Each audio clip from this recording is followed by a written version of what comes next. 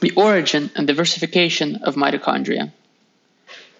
Mitochondria are best known for their role in the generation of ATP by aerobic respiration. Yet, research in the past half century has shown that they perform a much larger suite of functions and that these functions can vary substantially among diverse eukaryotic lineages. Despite this diversity, all mitochondria derive from a common ancestral organelle that originated from the integration of an endosymbiotic alpha proteobacterium into a host cell related to Asgard archaea. The transition from endosymbiotic bacterium to permanent organelle entailed a massive number of evolutionary changes, including the origins of hundreds of new genes, and a protein import system, insertion of membrane transporters, integration of metabolism and reproduction, genome reduction, endosymbiotic gene transfer, lateral gene transfer, and the retargeting of proteins. These changes occurred incrementally as the endosymbiont and the host became integrated. Although many insights into this transition have been gained, controversy persists regarding the nature of the original endosymbiont, its initial interactions with the host, and the timing of the integration relative to the origin of other features of eukaryotic cells. Since the establishment of the organelle, proteins have gained, lost, transferred, and retargeted as mitochondria have specialized into the spectrum of functional types seen across eukaryotic tree of life.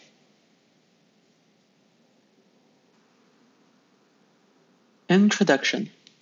Mitochondria are essential double membrane-bound subcellular compartments that are best known as the powerhouses that supply eukaryotes with energy in the form of ATP to serve their cellular needs. We are taught in introductory biology courses that mitochondria are the site of aerobic respiration, a complex biochemical process by which pyruvate is oxidized to CO2, generating reduced cofactors that drive the electron transport chain to chemiosmotically fuel ATP synthesis. The final electron acceptor for this process is oxygen, which is why the majority of eukaryotes require oxygen to survive. Yet, the last half a century of research into the mitochondria of a number of model system eukaryotes has revealed that these organelles do far more than just aerobic respiration.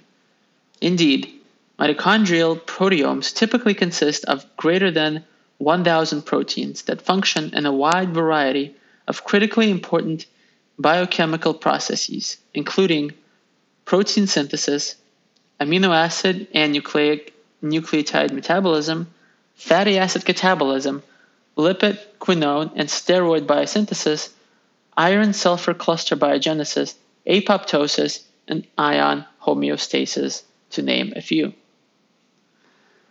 As our understanding of mitochondrial function in model systems has expanded, so too has our knowledge regarding the origins of mitochondria and their diversity in structure, metabolism, and function across the eukaryote tree.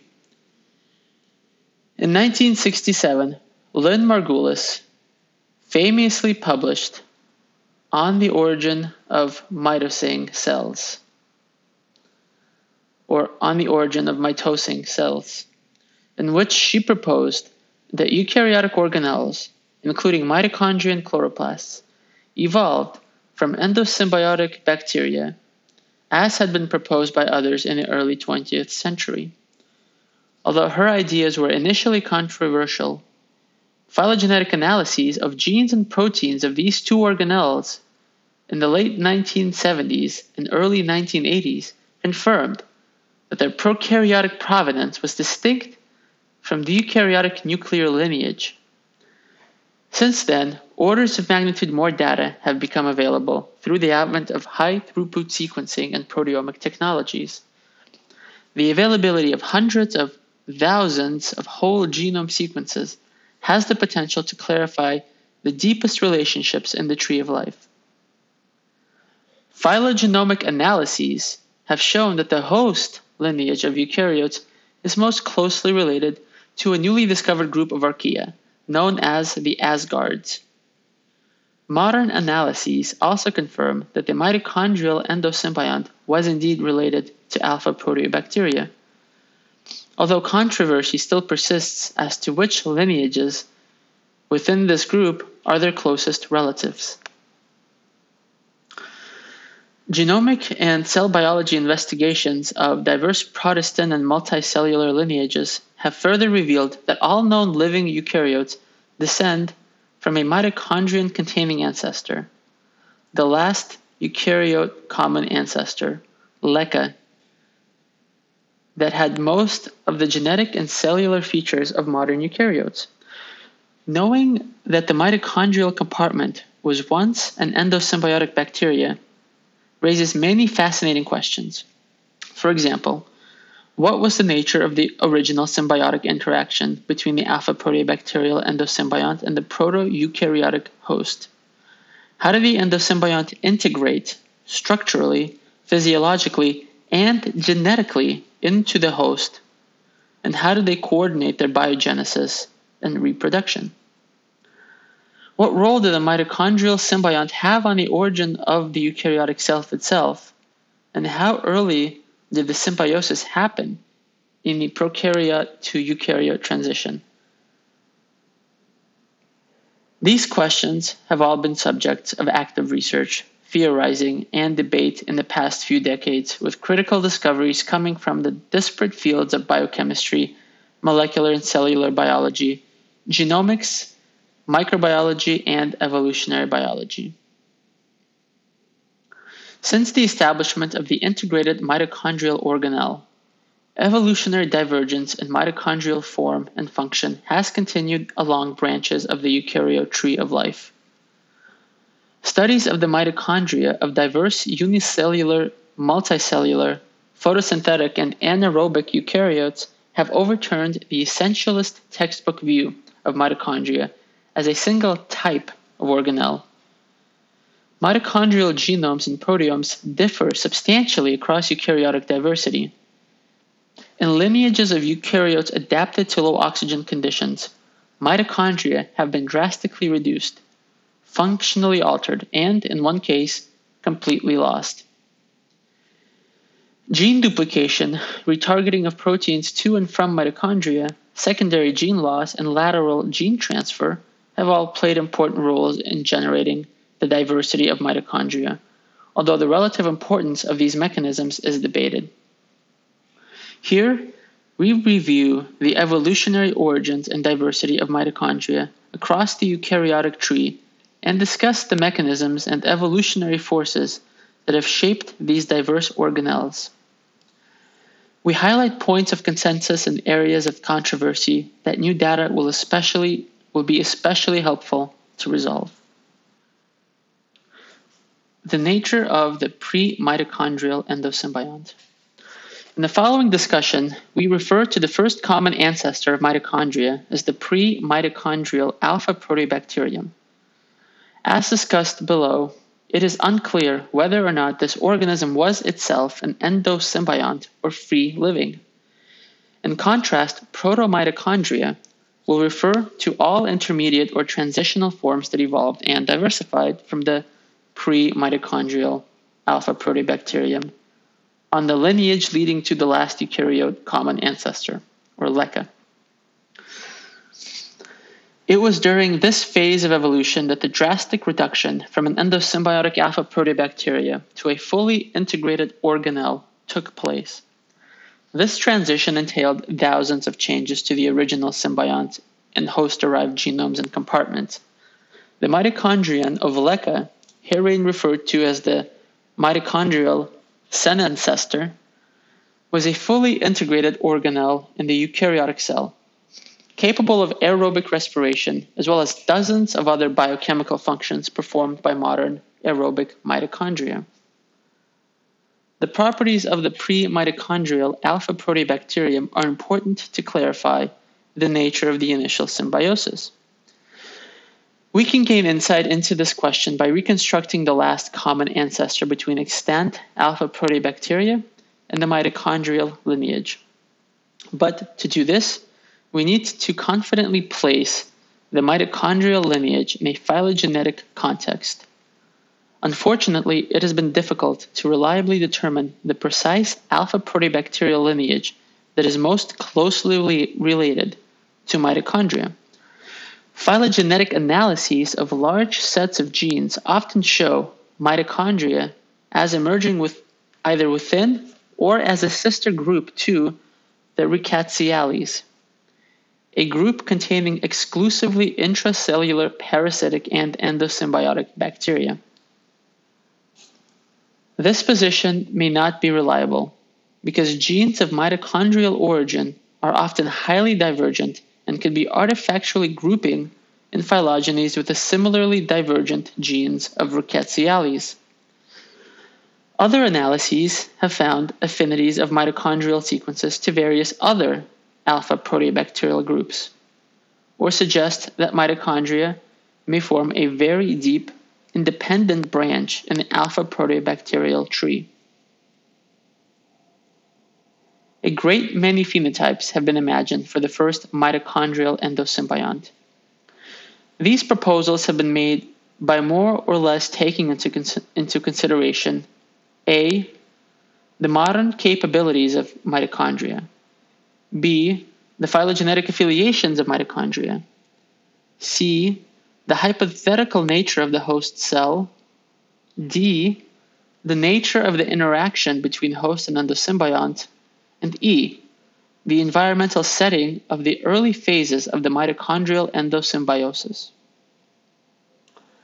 As there is a great uncertainty about all these criteria, all of the resulting scenarios are highly speculative. Several proposals envision an aerobic, respiring heterotroph. The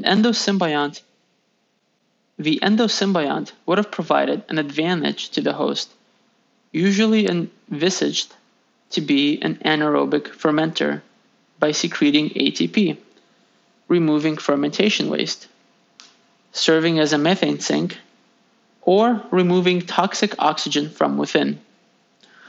Alternatively, the first endosymbiotic mitochondrial ancestor was suggested to have been a biochemically versatile, facultatively aerobic photosynthetic bacterium.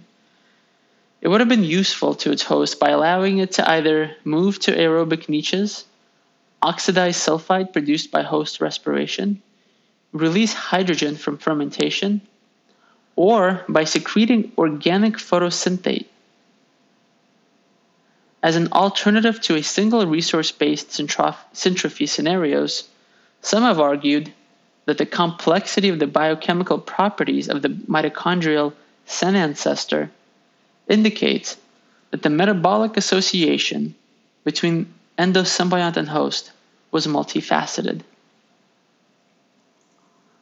Others have proposed non-mutualistic scenarios in which the pre-mitochondrial alpha proteobacterium was a bacterial periplasmic predator, like Bdellovibrio or Micovibrio, that aggressively invaded its host, or an intracellular parasite of eukaryotes, like some members of the Rickettsiales.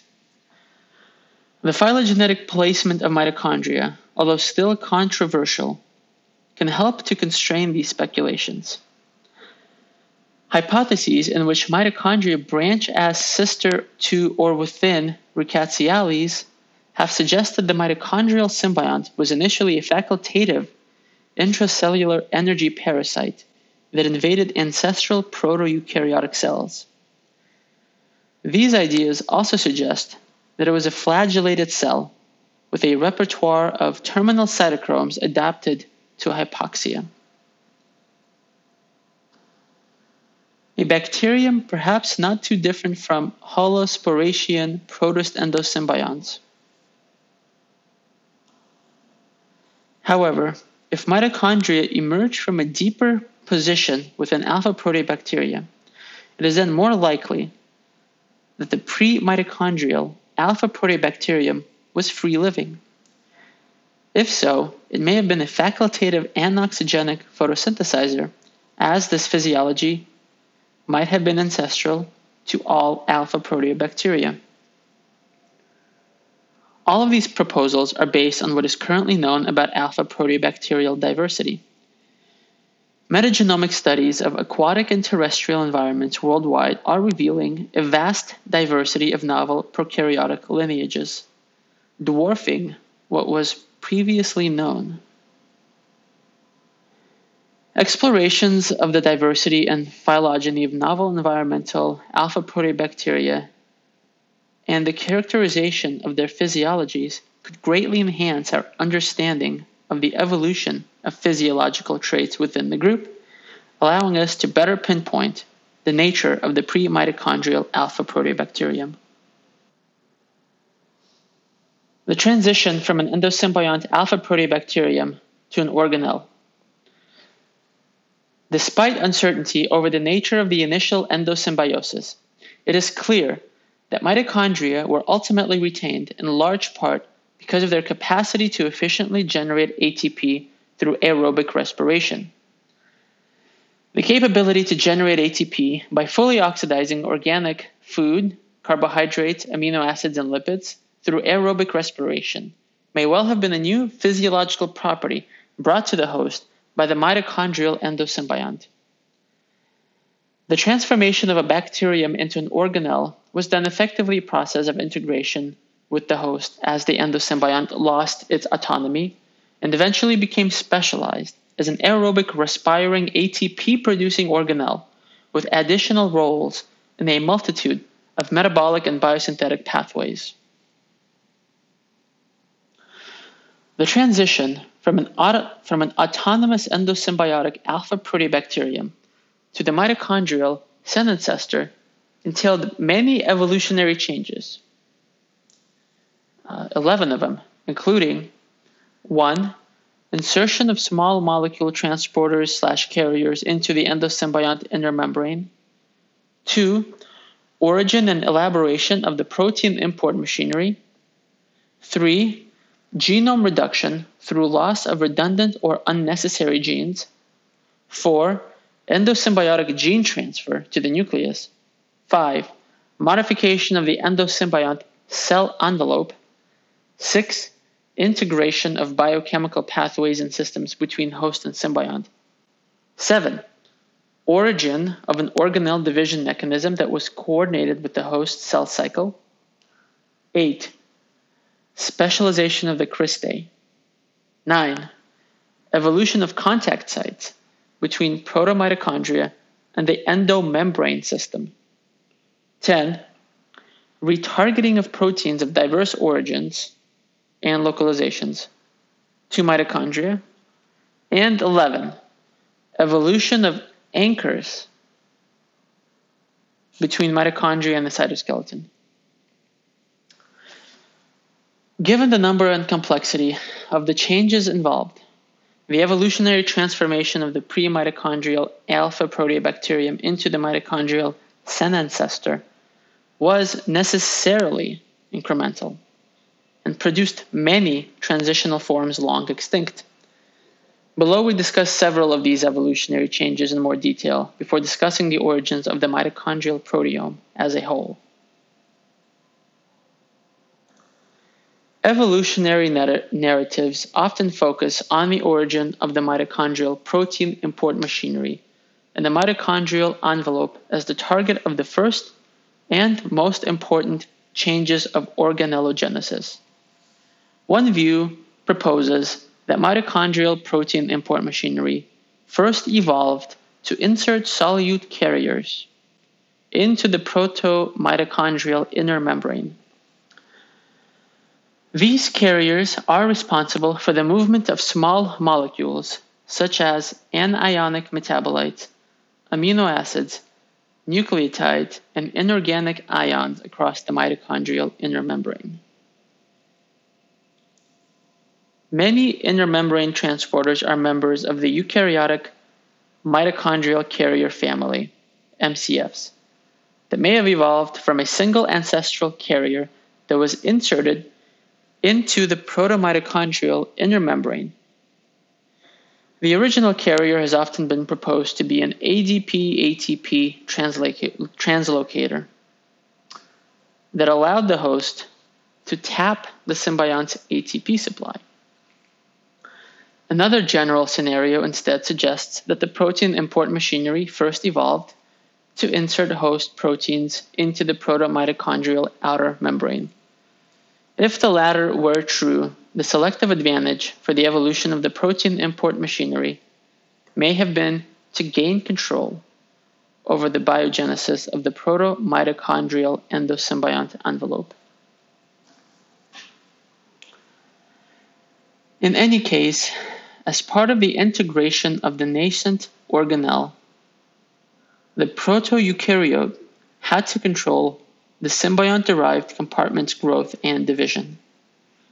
Mitochondrial biogenesis fundamentally depends on protein import and the incorporation of proteins and lipids into the mitochondrial membranes. In modern mitochondria, nucleus-encoded mitochondrial proteins are targeted to mitochondria after they have been synthesized by cytosolic ribosomes. Many mitochondrial proteins, 60% in some model eukaryotes, have 10 to 100 amino acid, amino-terminal positively charged amphipathic alpha helical pre-sequences, or mitochondrial targeting sequences, that are essential for their import. The remainder use pre-sequence independent import pathways. Pre-sequence independent import pathways. Most mitochondrial proteins are imported through the translocase of the outer mitochondrial membrane, or the TOM complex, into the intermembrane space and are either 1. Inserted into the outer membrane of the sorting and assembly machinery complex, or the SAM complex. 2. Folded and oxidized by the mitochondrial import and assembly machinery, MIA machinery, to remain in the intermembrane space. 3. Transferred to the TIM23 PAM complex for the further translocation across to the mitochondrial inner membrane into the mitochondrial matrix. Or 4. Directly inserted into the inner membrane of the TIM22 insertase. Proteins that are further translocated into the mitochondrial matrix with the help of the TIM23 PAM complexes can remain in the matrix or be inserted into the inner membrane by the OXA complex. Inner membrane proteins encoded by the mitochondrial genome are also inserted by the OXA complex. Amino-terminal mitochondrial targeting pre-sequences are typically cleaved off imported proteins by a mitochondrial processing peptidase, MPP. The mitochondrial protein import machinery evolved through modification of the existing alpha proteobacteria protein export and membrane protein insertion systems.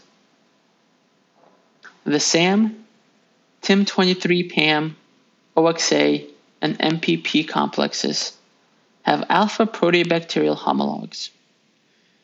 Most of these complexes acquired additional subunits with specific roles during protomitochondrial evolution.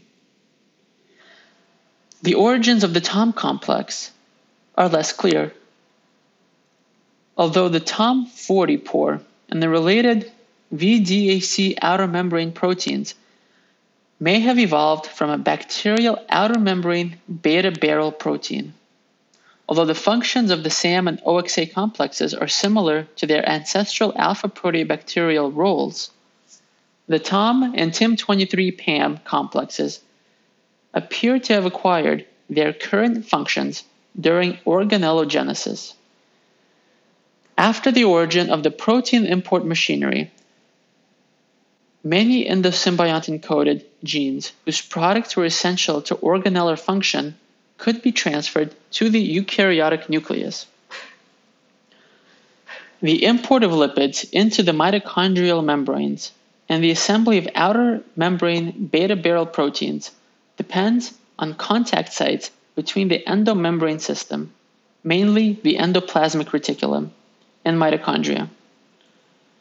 Once lipid precursors have been transferred from the ER to the mitochondria, they can be modified into specialized lipids by mitochondria. Some of these lipids can be transferred back to the ER and the rest of the cell. The contact sites that mediate lipid transfer between the ER and the mitochondria are made by the 4-subunit Hermes complex, which functions both as a tether and a lipid transfer complex. Hermes subunits have no known prokaryotic homologs, but it was likely present in LECA, the last eukaryotic common ancestor, although it has been lost in major eukaryotic lineages like metazoans and green plants. The loss of Hermes is likely compensated for by alternative tethers between the endomembrane system and mitochondria, like EMC or V-clamps. In addition to organelle biogenesis, the proto-eukaryote had to ensure the segregation of the mitochondrial compartment into daughter cells during cell division, and to control mitochondrial distribution throughout the cell. The pre-mitochondrial alpha proteobacterium divided using a contractile Z-ring composed of polymerized FTZ protein. The location of this ring was controlled by a mutually antagonistic system of Min proteins, and, based on other bacterial division systems, a suite of proteins anchoring the ring to the cell membrane. Of these components, the mitochondrial senancestor retained at least the FTZ protein, which underwent duplication prior to LECA, and the 3 Min proteins. In extant eukaryotes, these proteins are all encoded in the nucleus. In addition, it had acquired an external dynamin ring that aided constriction as the mitochondrial midpoint.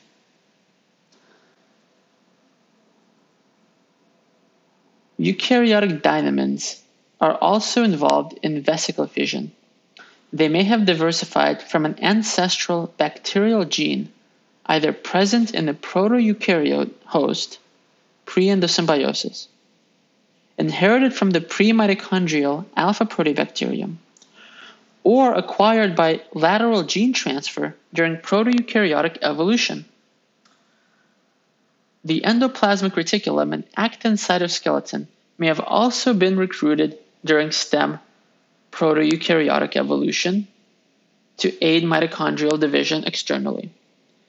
Some eukaryote groups, such as opisthecons and plants, further lost all remnants of the alpha proteobacterial division system and now rely only on an external dynamin division ring and, likely, unknown internal factors.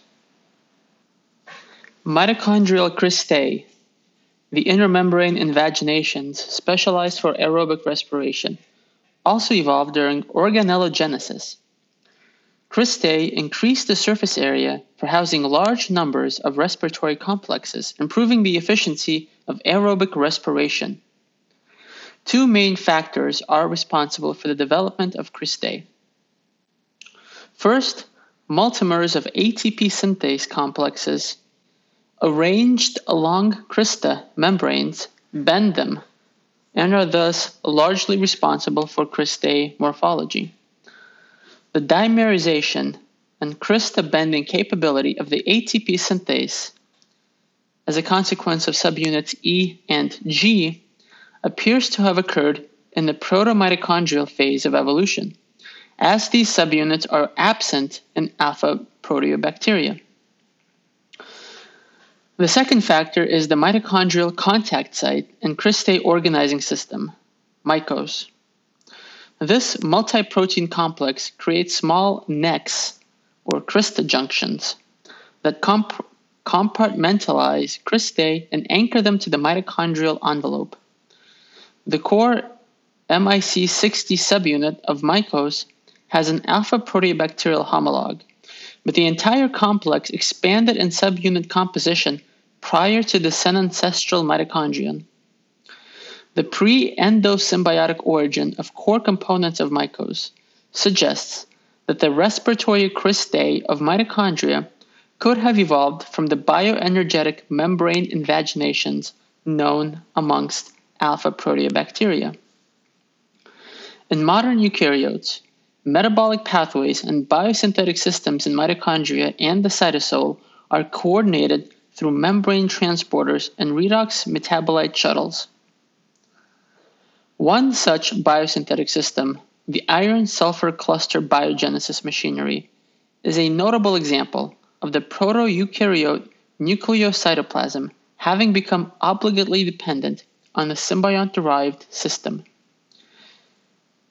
Almost all modern eukaryotes share a conserved iron-sulfur cluster system in the mitochondrial matrix comprising 18 proteins, the majority of which have alpha proteobacterial origins. The iron-sulfur cluster system not only serves to synthesize iron-sulfur clusters and attach them to the mitochondrial apoproteins, but it is also essential for the synthesis of iron-sulfur clusters in the cytosolic and nuclear iron-sulfur proteins involved in key pathways. For example, ribosome assembly and function, nuclear DNA replication, and repair.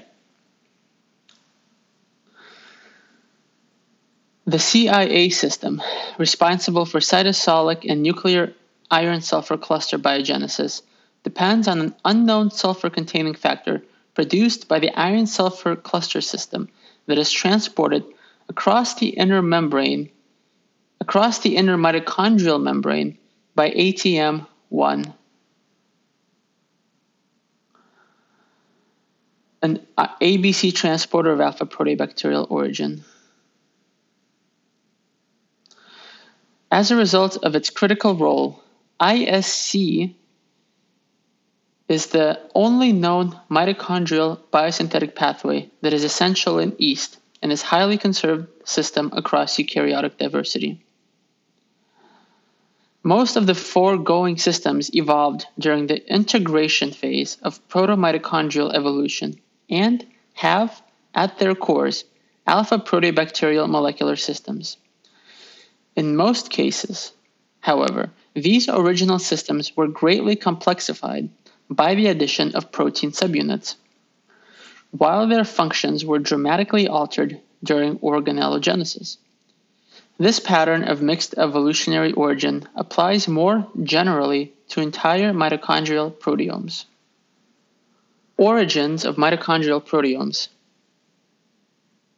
Mitochondrial proteomes are inherently chimeric and differ substantially in protein content amongst eukaryotic groups. Although they typically consist of around 1,000 proteins, the number of proteins of endosymbiotic origin in mitochondrial proteomes is surprisingly low. Latest estimates suggest that only 10 to 20% of proteins in mitochondria show alpha proteobacterial affinity. An additional 20 to 30% of mitochondrial proteomes have phylogenetic affiliations more generally to proteobacteria. Many of these proteins of true mitochondrial endosymbiotic origin could have lost their alpha proteobacterial signature, although some could easily be independent lateral gene transfers. A large number of mitochondrial proteins, around 40% of the mitochondrial proteomes, have no known prokaryotic or viral homologues. Many of the genes encoding these proteins originated in the protomitochondrial phase before the sen-ancestral mitochondrion and the diversification of modern eukaryotes, and their specific origins are unclear.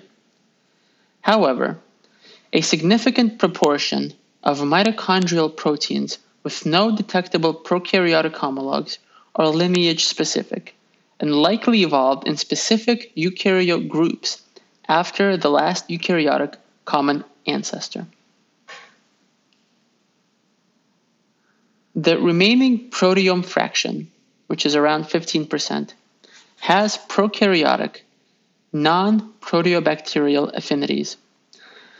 This fraction likely includes genes that had been laterally transferred to the pre-mitochondrial endosymbiont before endosymbiosis, genes of archaeal ancestry in the proto-eukaryotic host, and genes that had been laterally transferred from bacteria or viruses to the proto-eukaryote nucleus before or after the initial mitochondrial endosymbiosis. Regardless, during organogenesis, the proto-mitochondrial compartment progressively lost its alpha-proteobacterial identity through loss of genes, as well as the acquisition and creation of new genes in the proto-eukaryotic genome, whose products were targeted to the organelle.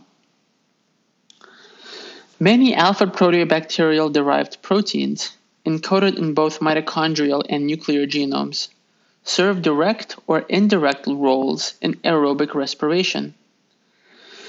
These proteins take part in the electron transport chain that conserves energy through chemiosmosis to make ATP.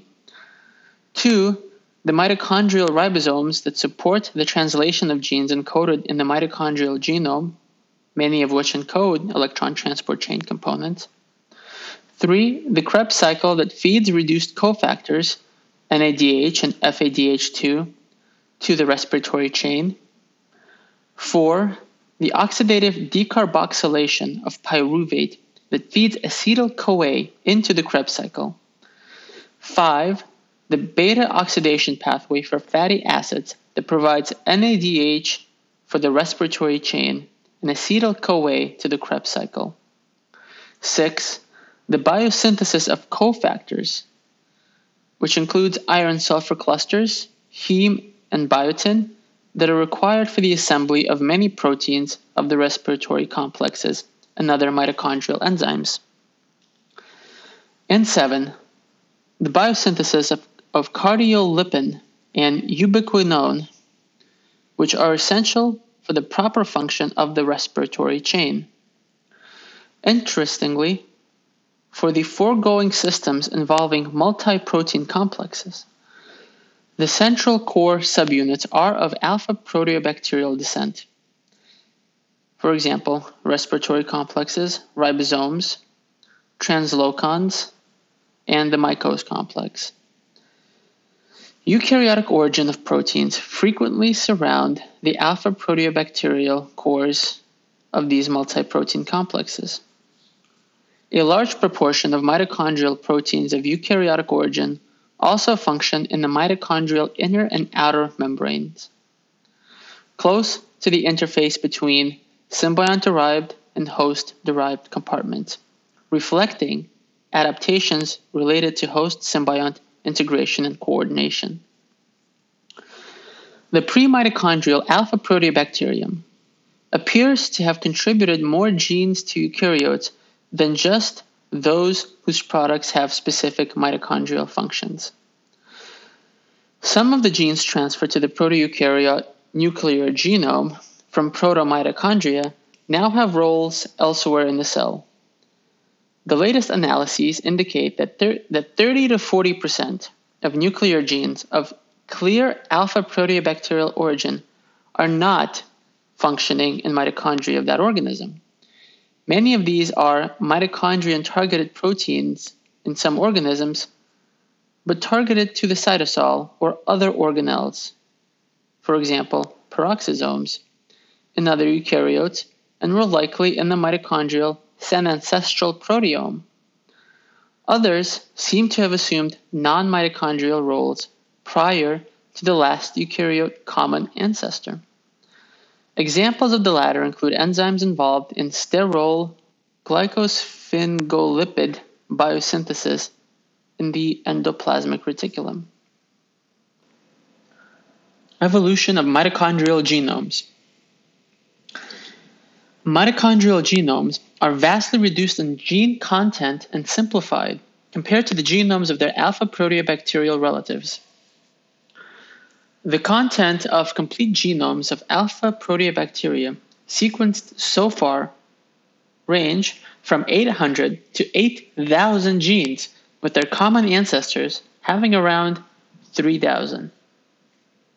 In sharp contrast, comparisons of diverse mitochondrial genomes suggests that 69 different conserved protein coding genes and a full set of tRNA and ribosomal RNA genes were present in the genome of the mitochondrial senancestor.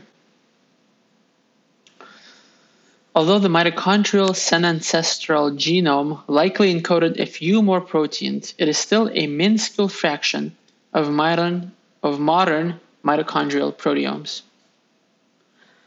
From the foregoing, it should be clear that the hundreds, if not thousands, of genes that were lost from the endosymbiont genome during the proto-mitochondrial phase of evolution, the reductive evolutionary process likely started out once the mitochondrial symbiont was no longer capable of replicating outside of the host cell. The confinement to host cells reduced the symbiont population size, leading to increased fixation of slightly deleterious mutations. Inevitably, this resulted in an increase in rates of sequence evolution and increased AT nucleotide composition, and led to loss of non-essential genes. Similar reductive trajectories are well documented for genomes of insect endosymbionts, obligate intracellular parasites, and the cyanobacterial symbiont of Paullinella chromatophora. Mitochondrial genomes could eventually reduce even further, as the advent of the protein import system allowed many essential genes for symbiont function to be transferred to the host genome. A prerequisite for the subsequent loss of these genes from the organellar genome was the faithful targeting of the host-encoded copies to the organelle. Mitochondrial genome reduction and endosymbiont gene transfer have continued since the mitochondrial senancestor on diverse branches of the eukaryotic tree. The largest mitochondrial gene content are found amongst the Jacobid flagellates, whose mitochondrial genomes encode up to 66 identifiable protein genes. Curiously, mitochondrial genomes of other eukaryotic lineages generally have gene repertoires that are a subset of those found in Jacobids, suggesting that reductive evolution has slowed in the protists. Indeed, Jacobid mitochondrial genomes are unique amongst eukaryotes in encoding a bacterial-type multi-subunit RNA polymerase. All other eukaryotes have a nucleus-encoded phage-type mitochondrial RNA polymerase and the ancestral alpha proteobacterial SEC-Y protein translocator. Most eukaryotes possess several dozen genes on their mitochondrial genomes. The core genes on mitochondrial genomes conserved across many eukaryotes encode electron transport chain components. Other genes, such as those encoding ribosomal proteins, complex II, heme maturation enzymes, cytochrome C oxidase, assembly proteins, and the translation elongation factor, TUF-A, are much more patchily distributed.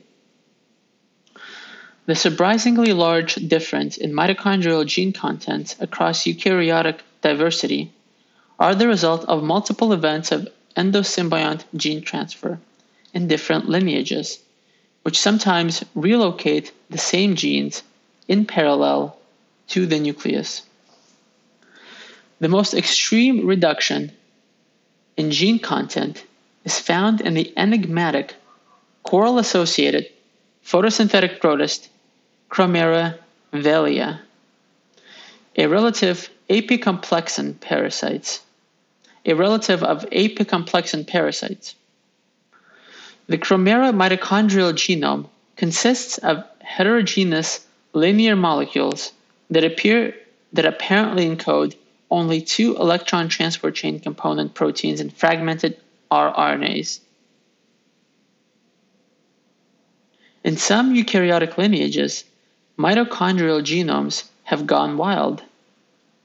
Although many mitochondrial genomes are single circular mapping chromosomes, there are stranger forms including multiple tiny linear chromosomes, mini circles, or, as in some land plants, giant chromosomes full of laterally acquired DNA. In many cases, standard genetic coding rules have changed as well, with multiple independent appearances of trans splicing and RNA editing systems required to make proper coding transcripts and changes to the genetic code itself. Although different evolutionary mechanisms may be implicated in the various peculiarities of mitochondria of different eukaryotic lineages, much of this diversity likely stems from neutral changes in genomes as a consequence of reduced population size, high mutation rates, and small coding requirements. The reasons for the retention of mitochondrial genomes are debated. The potential for mistargeting of electron transport chain components and/or the need for efficient redox regulation may explain why some genes cannot be relocated to the nucleus. In any case, some anaerobic protists have completely lost their mitochondrial genomes. Most such organisms retain organelles that have lost oxidative phosphorylation, but still carry out some ancestral mitochondrial functions, as well as newly acquired biochemical properties. Diversity of mitochondrial functions in anaerobic eukaryotes. Many distinct eukaryotic lineages have adapted to living in low oxygen conditions in aquatic and terrestrial environments or in animal gastrointestinal tracts. These conditions pose a problem for aerobic respiration, and as a result, many of these organisms have evolved mitochondria with reduced or no cristae that function anaerobically. Mueller and colleagues have classified mitochondrion-related organelles, MROs, into 5 types based on their energy metabolism: aerobic mitochondria, anaerobic mitochondria, hydrogen-producing mitochondria, hydrogenosomes, and mitosomes. However, newly discovered MROs and free-living protists indicate that these organelles represent more of a functional continuum than a discrete set of classes. Below, we briefly review the diversity of anaerobically functioning mitochondria across the eukaryotic tree. Facultatively anaerobic mitochondria occur in eukaryotes whose life cycles either have an anaerobic phase or that transiently experience hypoxia. Under high oxygen conditions, their mitochondria respire aerobically, but under low oxygen conditions, they shift to an electron transport chain that uses an endogenously produced electron acceptor, such as fumarate, instead of oxygen. Many of these mitochondria carry out malate dismutation, a branched pathway with several unique features not found in obligately aerobic mitochondria, including, firstly, a low redox potential quinone, rotoquinone instead of ubiquinone, that can be reduced by complex 1, but that donates electrons for fumarate reduction by a complex 2 related fumarate reductase. And, secondly, an acetate succinate CoA transferase enzyme that generates succinyl CoA directly from acetyl CoA, bypassing several enzymes of the Krebs cycle that are inhibited under reducing conditions. Under anaerobic conditions, malate dismutation produces ATP both by substrate-level phosphorylation by succinyl CoA synthase and chemiosmotically by complex 5. The mitochondria-related organelles of Nyctotheris ovalis and Blastocystis species are likely examples of hydrogen-producing mitochondria, although hydrogen production has yet to be determined for the Blastocystis organelles. They have genomes and encode proton-pumping complex 1 subunit, but lack genes encoding complexes 3 to 5 of the electron transport chain in both their organellar and nuclear genomes, suggesting that they do not make ATP chemiosmotically. Instead, they synthesize ATP by substrate-level phosphorylation via anaerobic pyruvate metabolism and hydrogen production. Briefly, this pathway involves an oxygen-sensitive pyruvate ferredoxin oxidoreductase, PFO, that oxidatively decarboxylates pyruvate to acetyl-CoA and CO2.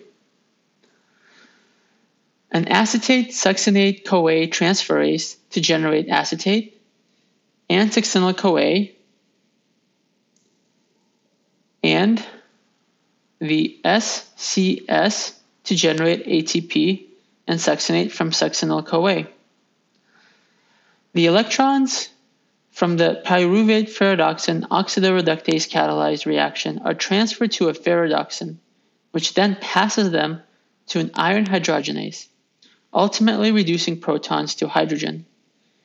The retention of an electron transport chain, the lack of oxygen as a terminal electron acceptor, and the presence of an anaerobic hydrogen-producing pathway is argued to be diagnostic of hydrogen-producing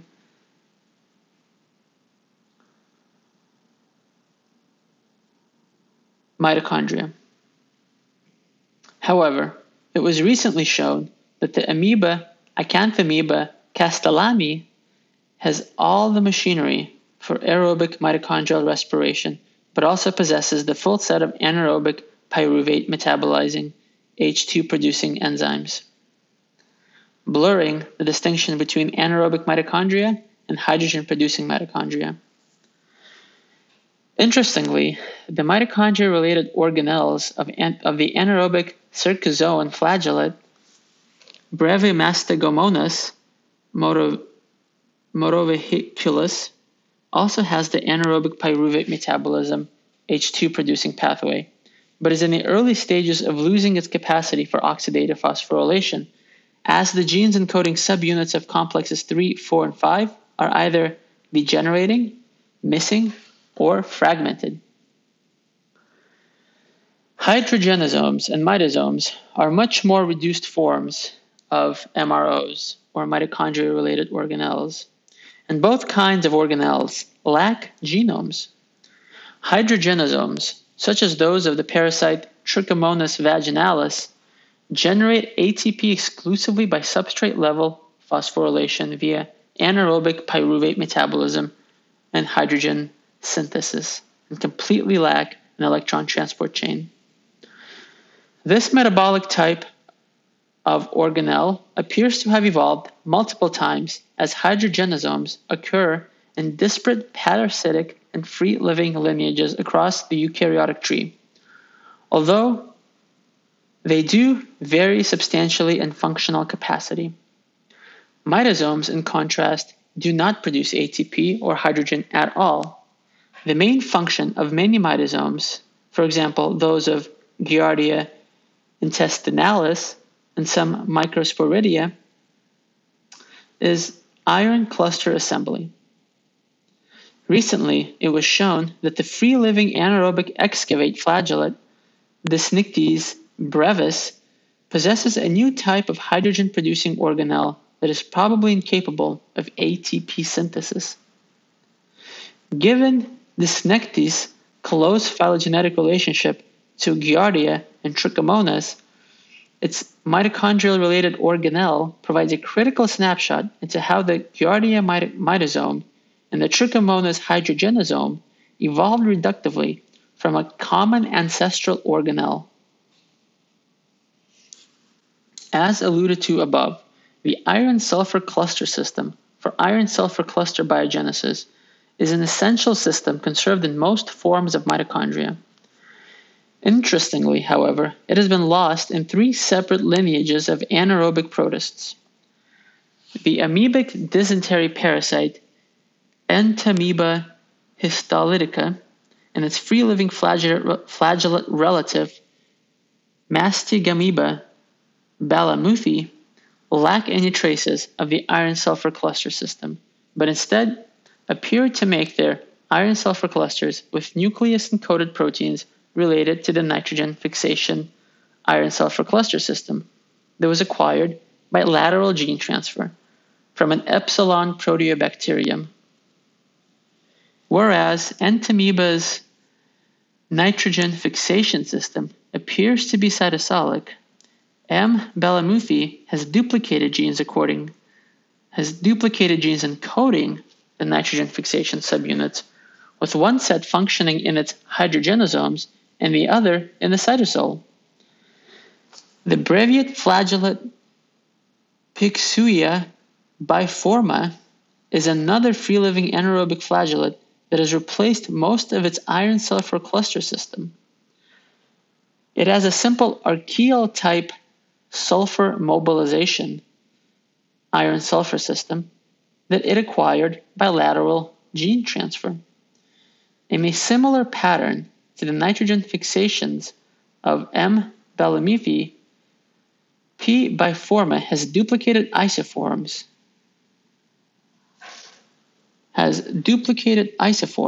of its archaeal sulfur mobilization system, one of which now functions in its mitochondria-related organelle and the other in the cytosol. The final example is the gut-inhabiting flagellate Monocercomonoides that laterally acquired genes for a bacterial-type sulfur mobilization system that now functions in its cytosol. The acquisition of the system not only allowed Monocercomonoides to lose its iron-sulfur cluster machinery, but it also seems to have led to the outright loss of the mitochondrial compartment. This is the only known case of complete loss of mitochondrial compartment in an autonomous eukaryotic cell. In summary, the adaptation of mitochondria to function in low oxygen conditions has occurred multiple times independently. It likely proceeds in a stepwise fashion, with mitochondria first gaining the ability to produce ATP both aerobically and anaerobically. Then, in adaptation to permanent hypoxia, there is progressive loss of components of the electron transport chain and oxidative phosphorylation, and increasing reliance on anaerobic ATP production via substrate level phosphorylation coupled with hydrogen production. This final stage of reductive evolution appears to be loss of ATP production exemplified by the mitosomes of parasites. Complete loss of mitochondria is only possible if the iron-sulfur cluster system, essential for mitochondrial and cellular iron-sulfur cluster biogenesis, is replaced by a cytosolic system acquired by lateral gene transfer. Origins of proteins involved in anaerobic metabolism and mitochondria-related organelles. To understand how anaerobically functioning mitochondria and the mitochondria-related organelles have evolved multiple times independently from the canonical aerobic mitochondria, the origins of enzymes of anaerobic metabolism are especially relevant. The ancestral anaerobic mitochondria view suggests that genes for anaerobic enzymes were critical in cementing the initial mitochondrial archaeal symbiosis and have been vertically inherited from a facultatively anaerobic pre-mitochondrial alpha proteobacterium. In the alternative LGT origins, or lateral gene transfer origins scenario, genes encoding enzymes of anaerobic metabolism were acquired more recently by various lineages of eukaryotes adapting to anaerobiosis in multiple instances of prokaryote to eukaryote and eukaryote to eukaryote lateral gene transfer. Deciding between these hypotheses is made difficult by the fact that these genes have been frequently transferred between bacterial groups and their phylogenies are sometimes poorly resolved. Nevertheless, there are several reasons to prefer the lateral gene transfer origins scenario. None of the enzymes exclusive to anaerobic metabolism in eukaryotes have clear phylogenetic affinities to alpha-proteobacterial homologs. A recent report that claimed an alpha-proteobacterial origin of eukaryotic iron hydrogenase is invalidated by the failure to include relevant non-alpha-proteobacterial homologs in the analysis.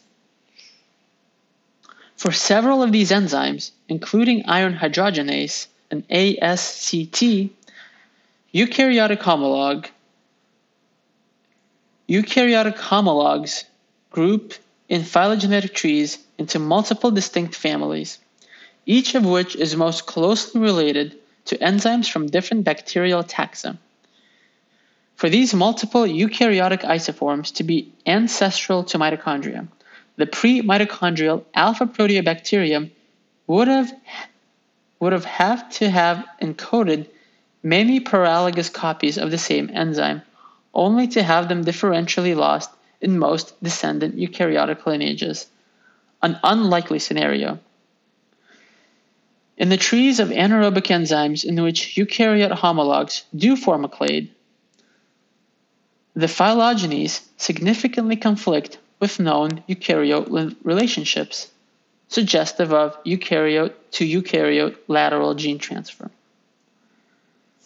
Finally, anaerobic pyruvate metabolism, H2-producing enzymes, and their associated maturases are rare in alpha-proteobacteria and are very patchily distributed, consistent with recent acquisition of these enzymes by lateral gene transfer within subgroups of alpha-proteobacteria. Thus, they seem unlikely to have been ancestral to the pre-mitochondrial alpha-proteobacterium. In any case, some caution in interpretation is warranted, as the donors of these genes to eukaryotes are very difficult to assess. This is because the relationships amongst bacterial homologs are often phylogenetically scrambled as a result of frequent lateral gene transfer. Furthermore, it is possible that a mixture of the two scenarios explaining their origins may be correct. For example, some of these genes could have been ancestral to eukaryotes, acquired prior to the last eukaryotic common ancestor by lateral gene transfer from a bacterium unrelated to the mitochondrial endosymbiont, whereas others may be more recent acquisitions. Currently, however, there is no clear link between the origins of these anaerobic pyruvate metabolism hydrogen-producing enzymes and the mitochondrial endosymbiont. These authors assembled a subset of proteins, inferred to be in the last eukaryotic common ancestor, that have homologs in prokaryotes. By reconstructing phylogenies of each of these approximately 1,100 proteins, they evaluated the length of the stem branch separating eukaryotic and prokaryotic sequences.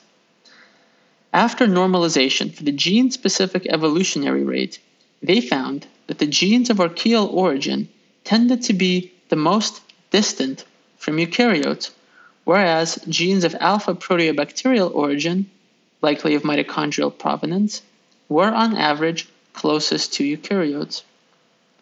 They also found a number of genes of bacterial origin where different bacterial groups were sisters to eukaryotes.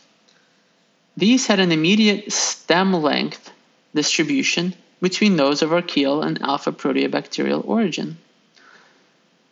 The authors suggested that differences in the average normalized stem lengths over sets of genes of a given origin should reflect their time since acquisition and therefore that the mitochondrial symbiosis took place more recently than the divergence of the eukaryote host lineage from archaea, supporting mitochondrial late scenarios. This conclusion was challenged by Martin and colleagues, and Pitts and Gabaldon have responded. Martin and colleagues questioned the statistical methods used and the quality of the datasets assembled. They argue, once more stringent filters are applied, the differences in stem lengths between the bacterial non-alpha proteobacterial origin proteins and the alpha proteobacterial origin proteins are not statistically significant. Curiously, they do not show that the same is true for the archaeal versus alpha proteobacterial comparisons. In any case, they further suggest that Pitt and Gabaldon conclusions rely on false assumption of a molecular clock for each protein amino analysis. Yet, this objection fails to acknowledge the possibility that even if no single gene evolved in a clock-like manner, increases and decreases in rates across lineages and proteins could cancel, so that the average of stem lengths of a large protein set may be roughly clock-like. The main concern that becomes the possibility of systematic rate increases or decreases that have occurred over many proteins of a specific origin as a result of shifts in function during eukaryogenesis. Such a phenomenon could generate the observed distributions of stem lengths even in the absence of a large time interval between the divergence of archaea from eukaryotes and the mitochondrial symbiosis. Another point of contention concerns the number and nature of the genes that the mitochondrial symbiont contributed to the last eukaryotic common ancestor. Pittis and Gabaldon used a strict criterion that proteins of mitochondrial origin should show the characteristic alpha proteobacterial phylogenetic affinity. Of the roughly 1,100 putative last eukaryotic common ancestor proteins, they only find a small fraction, around 80, that show this pattern. The remainder of last eukaryotic common ancestors proteins within bacterial affinities were allied to different specific bacterial clades or with mixed bacterial groups. Pittis and Gabaldon suggest that these non-alpha proteobacterial affinity genes could derive from additional bacterial symbioses, or separate one-off LGT events that occurred prior to the mitochondrial symbiosis. In sharp contrast, Kuh and colleagues in a separate analysis attributed all LECA proteins of bacterial origin in eukaryotes to the mitochondrial symbiont, suggesting that lateral gene transfer of the genes into alpha proteobacteria have obscured the origins of the eukaryote homologs. This argument rests on the claim that except for massive numbers of endosymbiont gene transfer from mitochondria and plastids, lateral gene transfer is vanishingly rare in eukaryotes. Therefore, all bacterial origin proteins in the last eukaryotic common ancestor must ultimately trace their origins to the pre-mitochondrial alpha proteobacterial genome. Yet, as discussed above, there are abundant, clear examples of prokaryote to eukaryote and eukaryote to eukaryote lateral gene transfers that do not originate from endosymbiont-derived organelles. Since lateral gene transfer has occurred during eukaryote evolution and likely also affected the proto-eukaryotic lineage, it is more reasonable to assume that the phylogenetic affinities that are recovered in the phylogenetic trees, when clearly resolved, are the best estimates of the true donor lineage of the genes in question. This points to a much greater role of lateral gene transfer in eukaryogenesis than previously appreciated. The implications of the Asgard lineages, the timing of the mitochondrial symbiosis, and the phylogenetic origins of eukaryotic genes are still under debate, so it is difficult to draw firm conclusions. However, we can at least conclude that the mitochondrial symbiosis postdates the origin of the ESPs found in Asgard and Tacharkia. Given the apparent genetic contribution of the alpha proteobacterial endosymbiont to eukaryotic systems, in addition to mitochondria, it seems that the integration of mitochondria had some role in the origin of the eukaryotic cellular and molecular features prior to the last eukaryotic common ancestor. Therefore, the mitochondrial endosymbiosis was likely neither the first nor the last event in eukaryogenesis. Conclusions. The endosymbiotic origin of mitochondria was of major importance to eukaryotic evolution, but it was not a single saltational event, as it is sometimes portrayed. Under any hypothesis of mitochondrial origins, the endosymbiotic alpha proteobacterium to organelle transition involved thousands of evolutionary steps, each of which involved intermediate proto-eukaryotes with proto-mitochondria, all of which may be extinct. Similarly, unitary accounts of the nature of the endosymbiotic association may be oversimplified, as different stages in the process quite likely had different symbiotic characteristics. For example, the symbiont may have started out utilizing host metabolite resources as a mild parasite, or the host and symbiont could have been syntrophic partners. But then, once the host had tapped the symbiont ATP supply, the associations may have shifted to enslavement. Regardless of how these initial stages of the association played out, the autonomy of both the mitochondrial symbiont and the host cell were ultimately eroded through the progressive integration of both cells. This merger was made possible in large part by the origin of the mitochondrial protein import apparatus that allowed host and symbiont compartments to mix genes and proteomes. Although the precise environmental context and nature of the symbiotic association is not known for certain, it is clear that all proto-mitochondrion containing proto-eukaryotes must have lived in close proximity to oxygen. Part or all of these organisms' life cycles must have required aerobic respiration, as these mitochondrial pathways are carried out by proteins with clear phylogenetic affinities to the pre-mitochondrial alpha proteobacterium. If we are lucky, metagenomic explorations of microbial biodiversity in understudied environments may turn up microbes that are more closely related to eukaryotes than the known Asgard archaea. New lineages of alpha proteobacteria with specific affinities to mitochondria, or even better, and perhaps less likely, offshoots from the proto-mitochondrial, proto-eukaryotic phase of eukaryogenesis. If so, then much needed light will be shed on the nature and timing of the mitochondrial endosymbiosis and its impact on eukaryogenesis. However, it is quite possible that most, if not all, of these intermediate lineages of organisms are extinct. To make progress on these questions, then, we will have to rely on the development of better phylogenomic methods, improved sampling of genomic diversity of bacteria and eukaryotes, and experimental investigations into mitochondrial functions.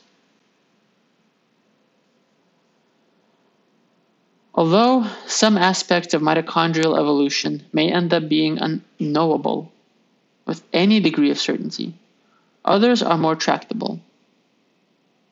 For example, much progress has been made and is still being made in understanding how mitochondrial biogenesis, division, and metabolism are coordinated with the rest of the eukaryotic cell. Furthermore, as the functions and properties of mitochondria are being explored in the more non-model system eukaryotes from all parts of the eukaryotic tree, We are learning not only about common core functions of mitochondria, we are learning not about what the common core functions of mitochondria and their origins, but also their evolutionary plasticity. Significant lineage-specific shifts in mitochondrial proteome composition and function have occurred in an adaptation to anaerobiosis in more than a dozen different eukaryotic lineages. The key roles of lateral gene transfer, loss, gene duplication, and functional divergence in the retailoring of mitochondrial function are only now becoming clear. The fields of mitochondrial function are now only becoming clear.